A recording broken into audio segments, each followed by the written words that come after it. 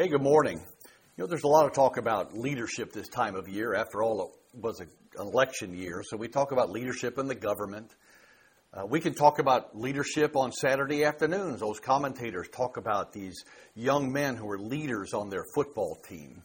We might talk about leadership in the home, that whole marriage roles conversation that we can have. We can even talk about leadership in the local church, like the role of function of a pastor, the staff, deacons, teachers, things like that. Leadership is not necessarily all about control and authority, because leadership expert John Maxwell says that leadership is influence. And when you have influence over another person or a group or a company or even a church, that makes you a leader. It's about influence that moves people to do things that they likely could not or would not have gotten done without proper leadership.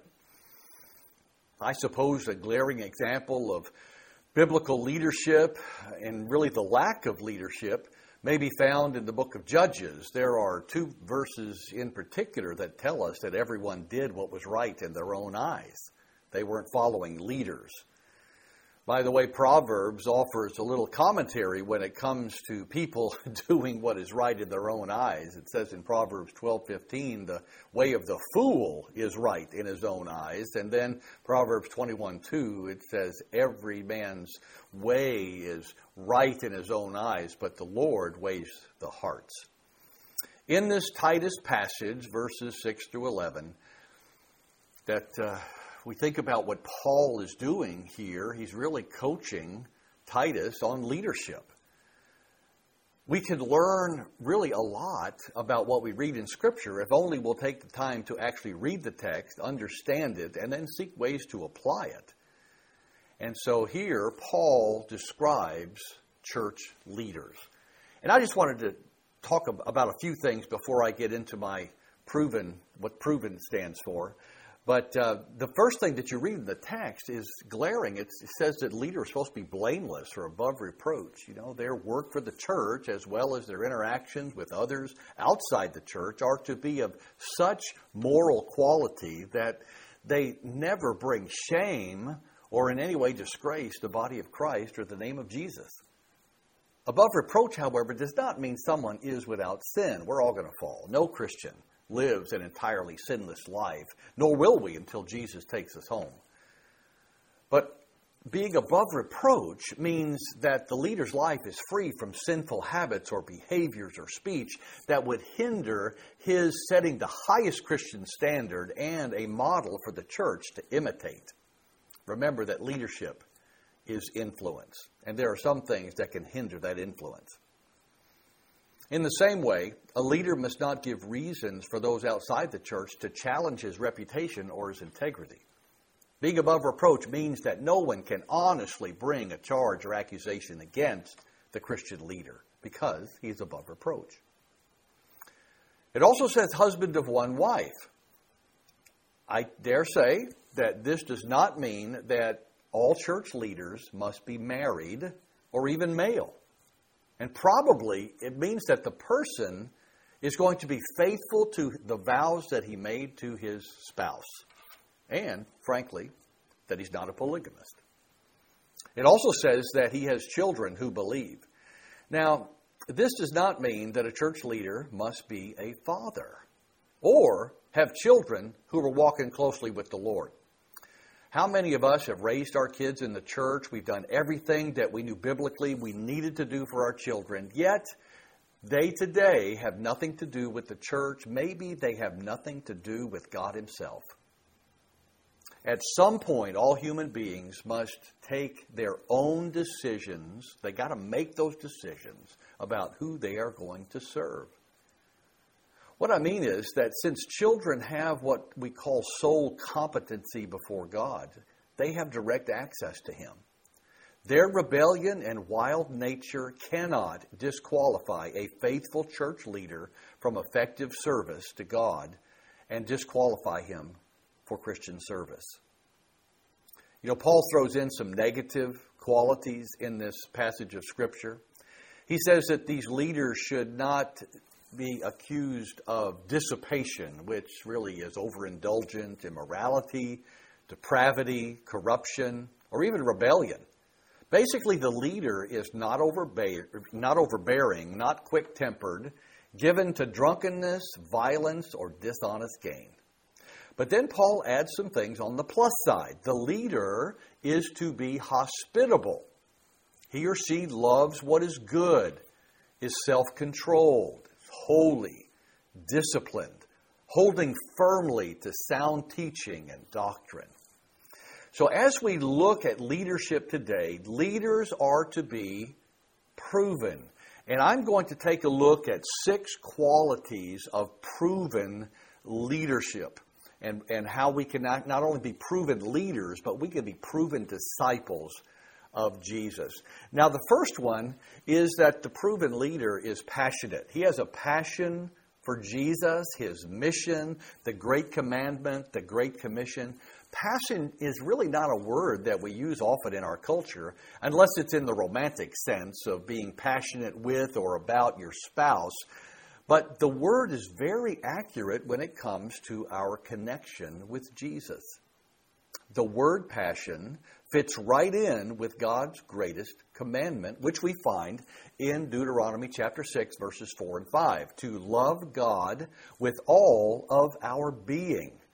Mark includes 4 characteristics: heart, mind, soul, and strength. Let me share some guidance from Scripture about how we might be able to awaken that passion in your life. And the first thing is to get to know God. It goes without saying that we cannot love someone that we do not know. It's the place to get started. To get to know God is really to find out what He has done for you. Before the command to love God is given in Deuteronomy chapter 6, verse 5, the statement is made, "Hear, O Israel, the Lord our God is one Lord." One aspect of that statement is that the God of the Bible is unique. And the better we get to know Him and what He is like, the easier it will be for us to love Him with our whole being. This also involves getting to know what He has done for us. Again, before the list of the 10 Commandments in Exodus chapter 20, God states in verse 3 about what He has done by bringing them out of the land of Egypt. Likewise, in Romans chapter 12, verses 1 and 2, familiar passage, the command to offer our lives as a living and holy sacrifice is prefaced by the word "therefore," a word meant to remind us of all the mercies of God toward us recorded in the previous 11 chapters. To grow in love with God, a person needs to get to know Him. God has revealed Himself in nature. We read about that in Romans chapter 1. But He has revealed so much more in His written Word. We need to make daily Bible study a personal habit, as much as a part of our lives as we eat food every day. It's important to remember that the Bible is more than a book. It's actually God's love letter to us, revealing Himself through the centuries, especially through the ministry of Jesus Christ, His one and only unique Son. We must read the Bible, asking His Holy Spirit to speak to our hearts through what He wants us to learn from Him that day. The second thing we can do to renew or ignite some passion for God is we need to pray like Jesus did. When we examine the life of Jesus, as well as like Daniel and others who had a passion for God in the Old Testament, we find that prayer was a vital ingredient in their relationship with God. You cannot imagine a man and woman growing in love for one another without communicating. So prayer cannot be neglected without expecting your love for God to grow cold. Prayer is a part of the armor that we use against our greatest enemies. Ephesians chapter 6, verse 18 tells us that. We may have a desire to love God, but we will fail in our walk with God if we do not include prayer. Now, the third thing we can do to renew or ignite some passion for God is we need to walk closely with God now. You know, Daniel and his 3 friends chose to obey God and refused to compromise even in the food they ate. We find that in Daniel chapter 1. The others who were brought from Judah into Babylon as prisoners, when they must have caved in and they were never heard from again. When the Jewish prisoners of war had their convictions challenged in a far greater way, it was these 3 who stood up alone for God, Shadrach, Meshach, and Abednego. In order to ensure that we will be passionate for God later, we need to walk with Him now and begin to obey Him even in the smallest details of life.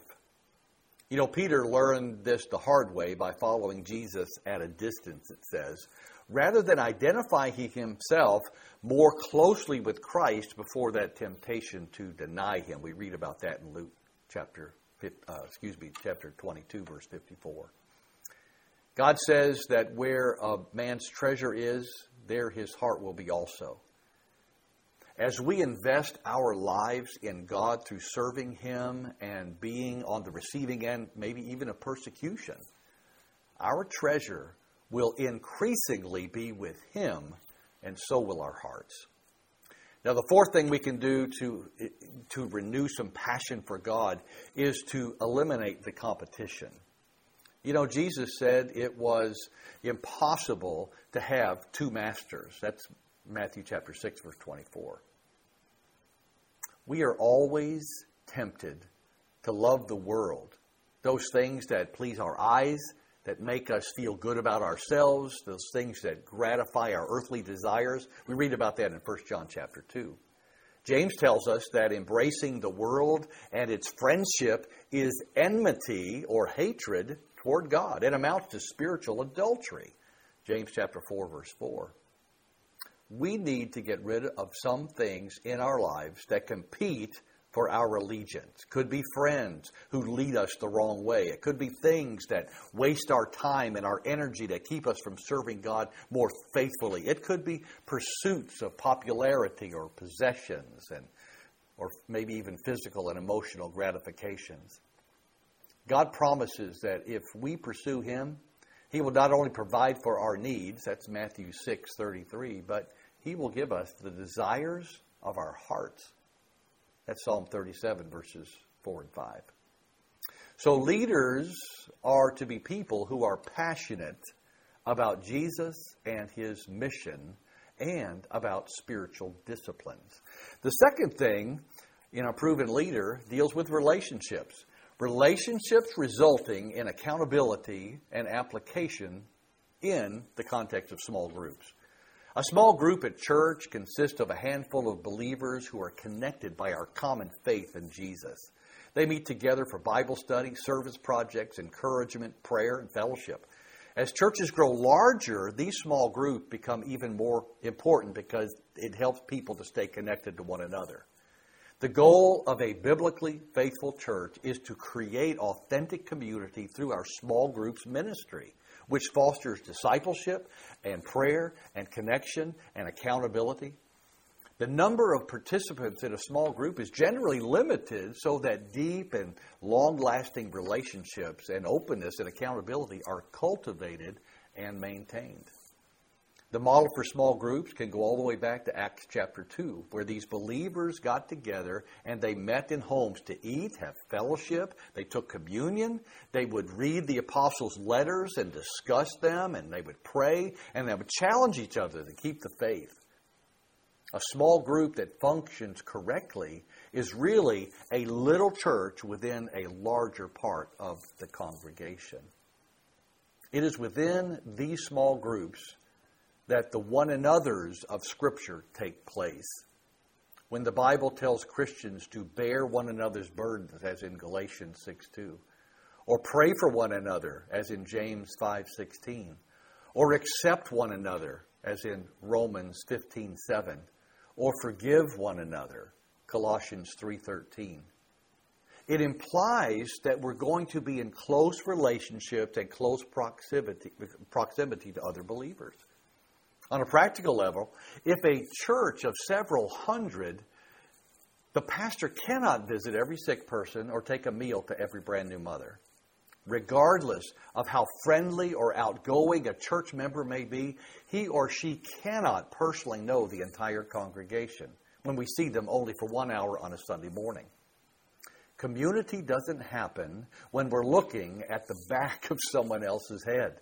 Community happens in circles rather than in rows. And so the pastor and the staff rely upon small group leaders and teachers to take care of its members in their group. They are the shepherds of a small flock of members who are in their charge.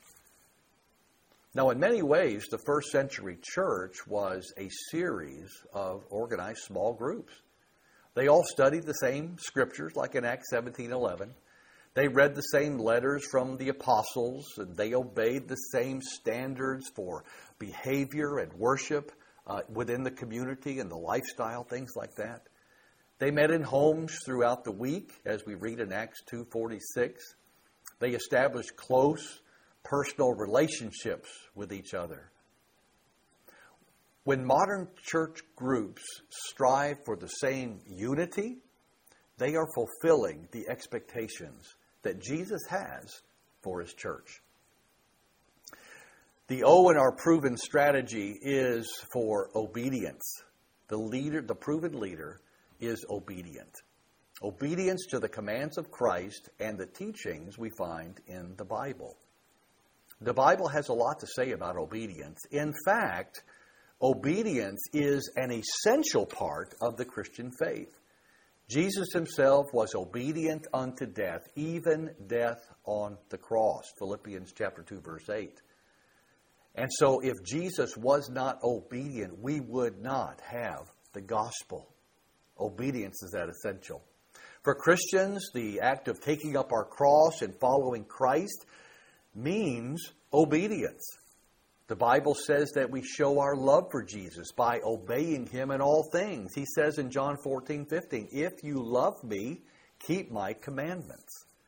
A Christian who is not obeying the commands of Christ can rightly be asked this question: why do you call me Lord, Lord, and do not do what I say?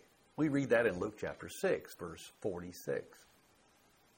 Obedience is defined as dutiful or submissive compliance to the commands of one in authority. Using that definition, we see the elements of biblical obedience. The first thing is dutiful. It means that we are under obligation to obey God, just as Jesus fulfilled his duty to the Father by dying on the cross for our sin. The next word is submissive. It indicates that we must yield our will to the will of God. Commands speak of Scripture. These commands that are in there, they are clearly presented as instructions that we are to obey. These commands of Jesus, which I have been a student of over the past decade, these are those grammatical imperatives that must be obeyed. They are not suggestions. So it is important for us to be obedient in those commands. And then finally, the one in authority, that is God himself, whose authority is total and unmistakable. For the Christian, obedience means complying with everything God has commanded. It is our duty and our privilege to do so. Now, having said that, it's important to remember that our obedience to God is not solely a matter of duty. We obey him because we love him. John 14:23. Also, we understand that the spirit of obedience is just as important as the act of obedience. We serve the Lord in humility, singleness of heart, and we serve him in love. It's more than duty. If we love God, we will obey him. Now, we won't be perfect in our obedience, but our desire is to submit to the Lord and demonstrate our love through the good works that we do. When we love God and obey him, we naturally love one another, and obedience to God's commands will make us light and salt in a dark and tasteless world. We read about that in the Sermon on the Mount, Matthew chapter 5, verses 13 through 16. The V in our proven strategy is to be victorious. The leader is victorious. Victory over sin through ongoing sanctification and integrity. The key to victory in our struggles over sin lies not in ourselves, but in God Himself and His faithfulness to us. The Lord is near to all those who call upon Him. We read about that in Psalm 145, verse 18.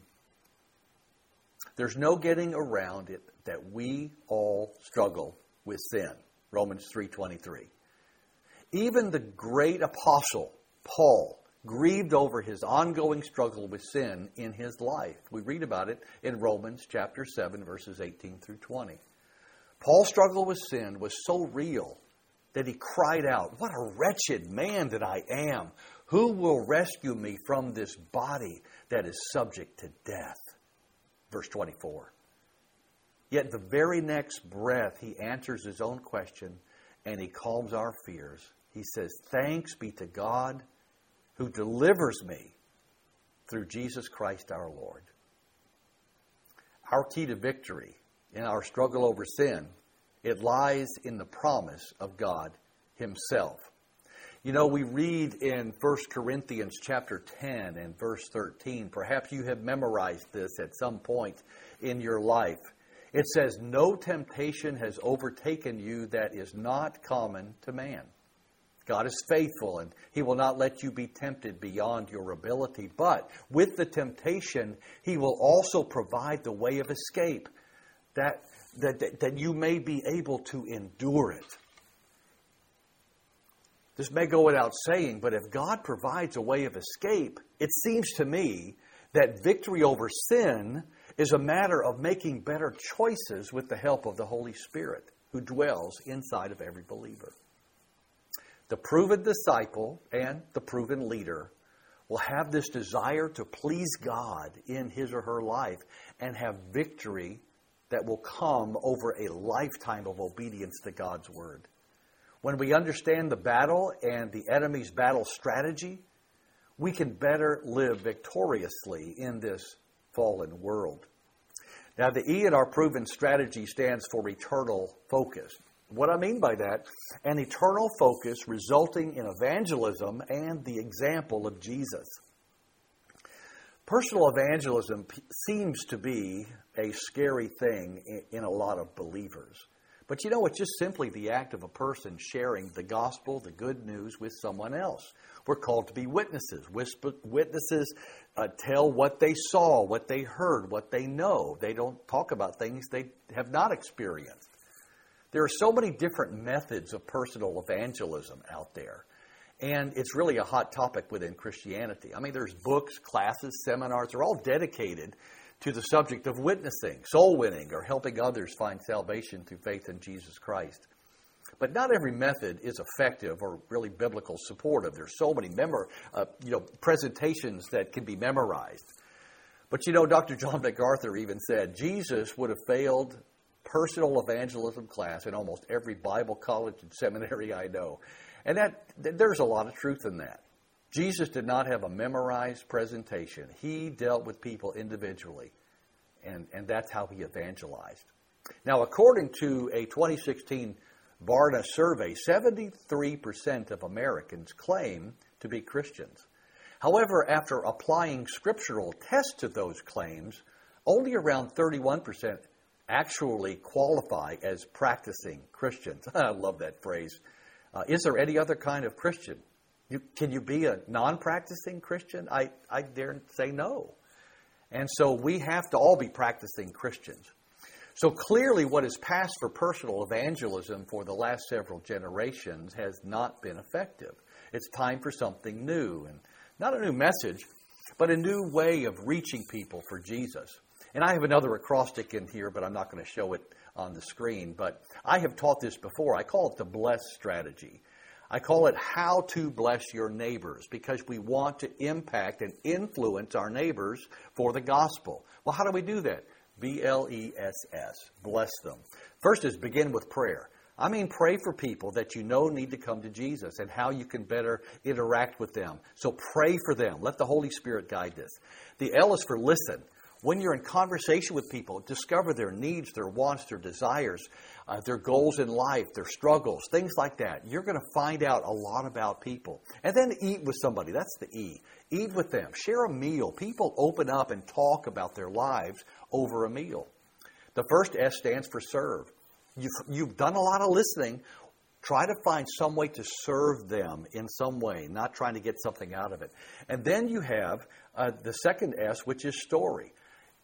You want to earn the right to tell either your story, your testimony, or his story, which is the plan of salvation. And so remember that we are not responsible for their response, only for our obedience. And so if you passionately and thoughtfully presented the gospel and clearly they understood it, but they still walked away from it, we are not responsible for that reaction, but only for the level of obedience involved in that presentation. Acts chapter 1, verse 8 tells us that we will be his witnesses. The only choice that we have is, are we going to be a good witness or a bad witness? Now, the N in our acrostic here for proven is for nurture. Nurture. Leaders nurture others in the faith through example, teaching, and in their leadership. Now, as I think about nurturing others, I naturally think about family and parenting. While the Bible has much to say about physical parenting, we are also called to spiritual parenting. When we think about what God has done for others, in particular like the Israelites coming out of bondage, he communicated with them and told them and commanded them to teach their children what he had done for them. He desired that the generations to come would continue to uphold all his commands. They were supposed to instill that in the next generation. One generation, when they failed to teach God's laws to the next generation, a society quickly declines. Parents have not only a responsibility to their children, but they have an assignment from God to impart his values and truth in the lives of those around us. That's proven leadership. While the home is primarily the focus for raising children, we do have Sunday school and VBS, but those are not enough. Children need to be brought up in Christ in the home. The church can be a place to help nurture those people around us. And it's not just for kids. Women get together on Tuesdays here at King's Grant. Men get together at Denny's on the first and third Wednesdays. The noble men meet in the fellowship hall for breakfast and for Bible study on several Saturdays throughout the year.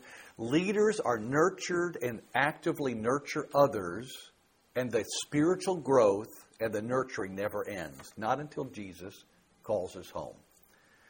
And so we have these 6 characteristics that I call how to be a proven leader, a proven disciple of Jesus. A lost world is watching us, and they're waiting for us to prove to be who we say that we are. And so remember that being a leader and to be above reproach does not mean that we're perfect, but that we live a life in such a way that no one can honestly say that our behavior, language, or actions would bring shame on the name of Jesus or his church. Maybe you heard something today and you need to make some changes in your life. I'd love to talk with you about it. We're here to help. No one does this church thing all by themselves. At King's Grant, we first of all are a community of faith. You can grow into a disciple and a leader that God desires for you to be, and the church can help you with that. You are not alone. And so as we go to the end of this message, I just want you to join me in prayer and to think about the things that you've been presented with today. So let's pray. Lord Jesus, this time is yours. You know our hearts, our motivation, our attitudes. You know where we fall short better than ourselves. May we rekindle our passion for you, your word, and the mission that you have in our lives. Help us to live a life of significance and influence. Help us to know your will and your ways, and to give us the courage to stand up for the cause of Christ.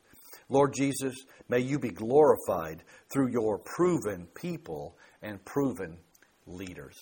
We pray this in Jesus' name. Amen. Hey, thank you for being a part of this worship and Bible study time. If we can help you in any way, please reach out to us through the church website. You can go to kgbc.us/more. If you live in the area of Virginia Beach, and we just invite you to stop in for a visit on a Sunday. At 9:30 in the morning is a traditional service, and at 11 it's a bit more modern. You can also join us on Wednesday nights. You can go to kgbc.us/midweek and get information about that. Now, until next time, thanks for joining us, and we hope to see you very soon.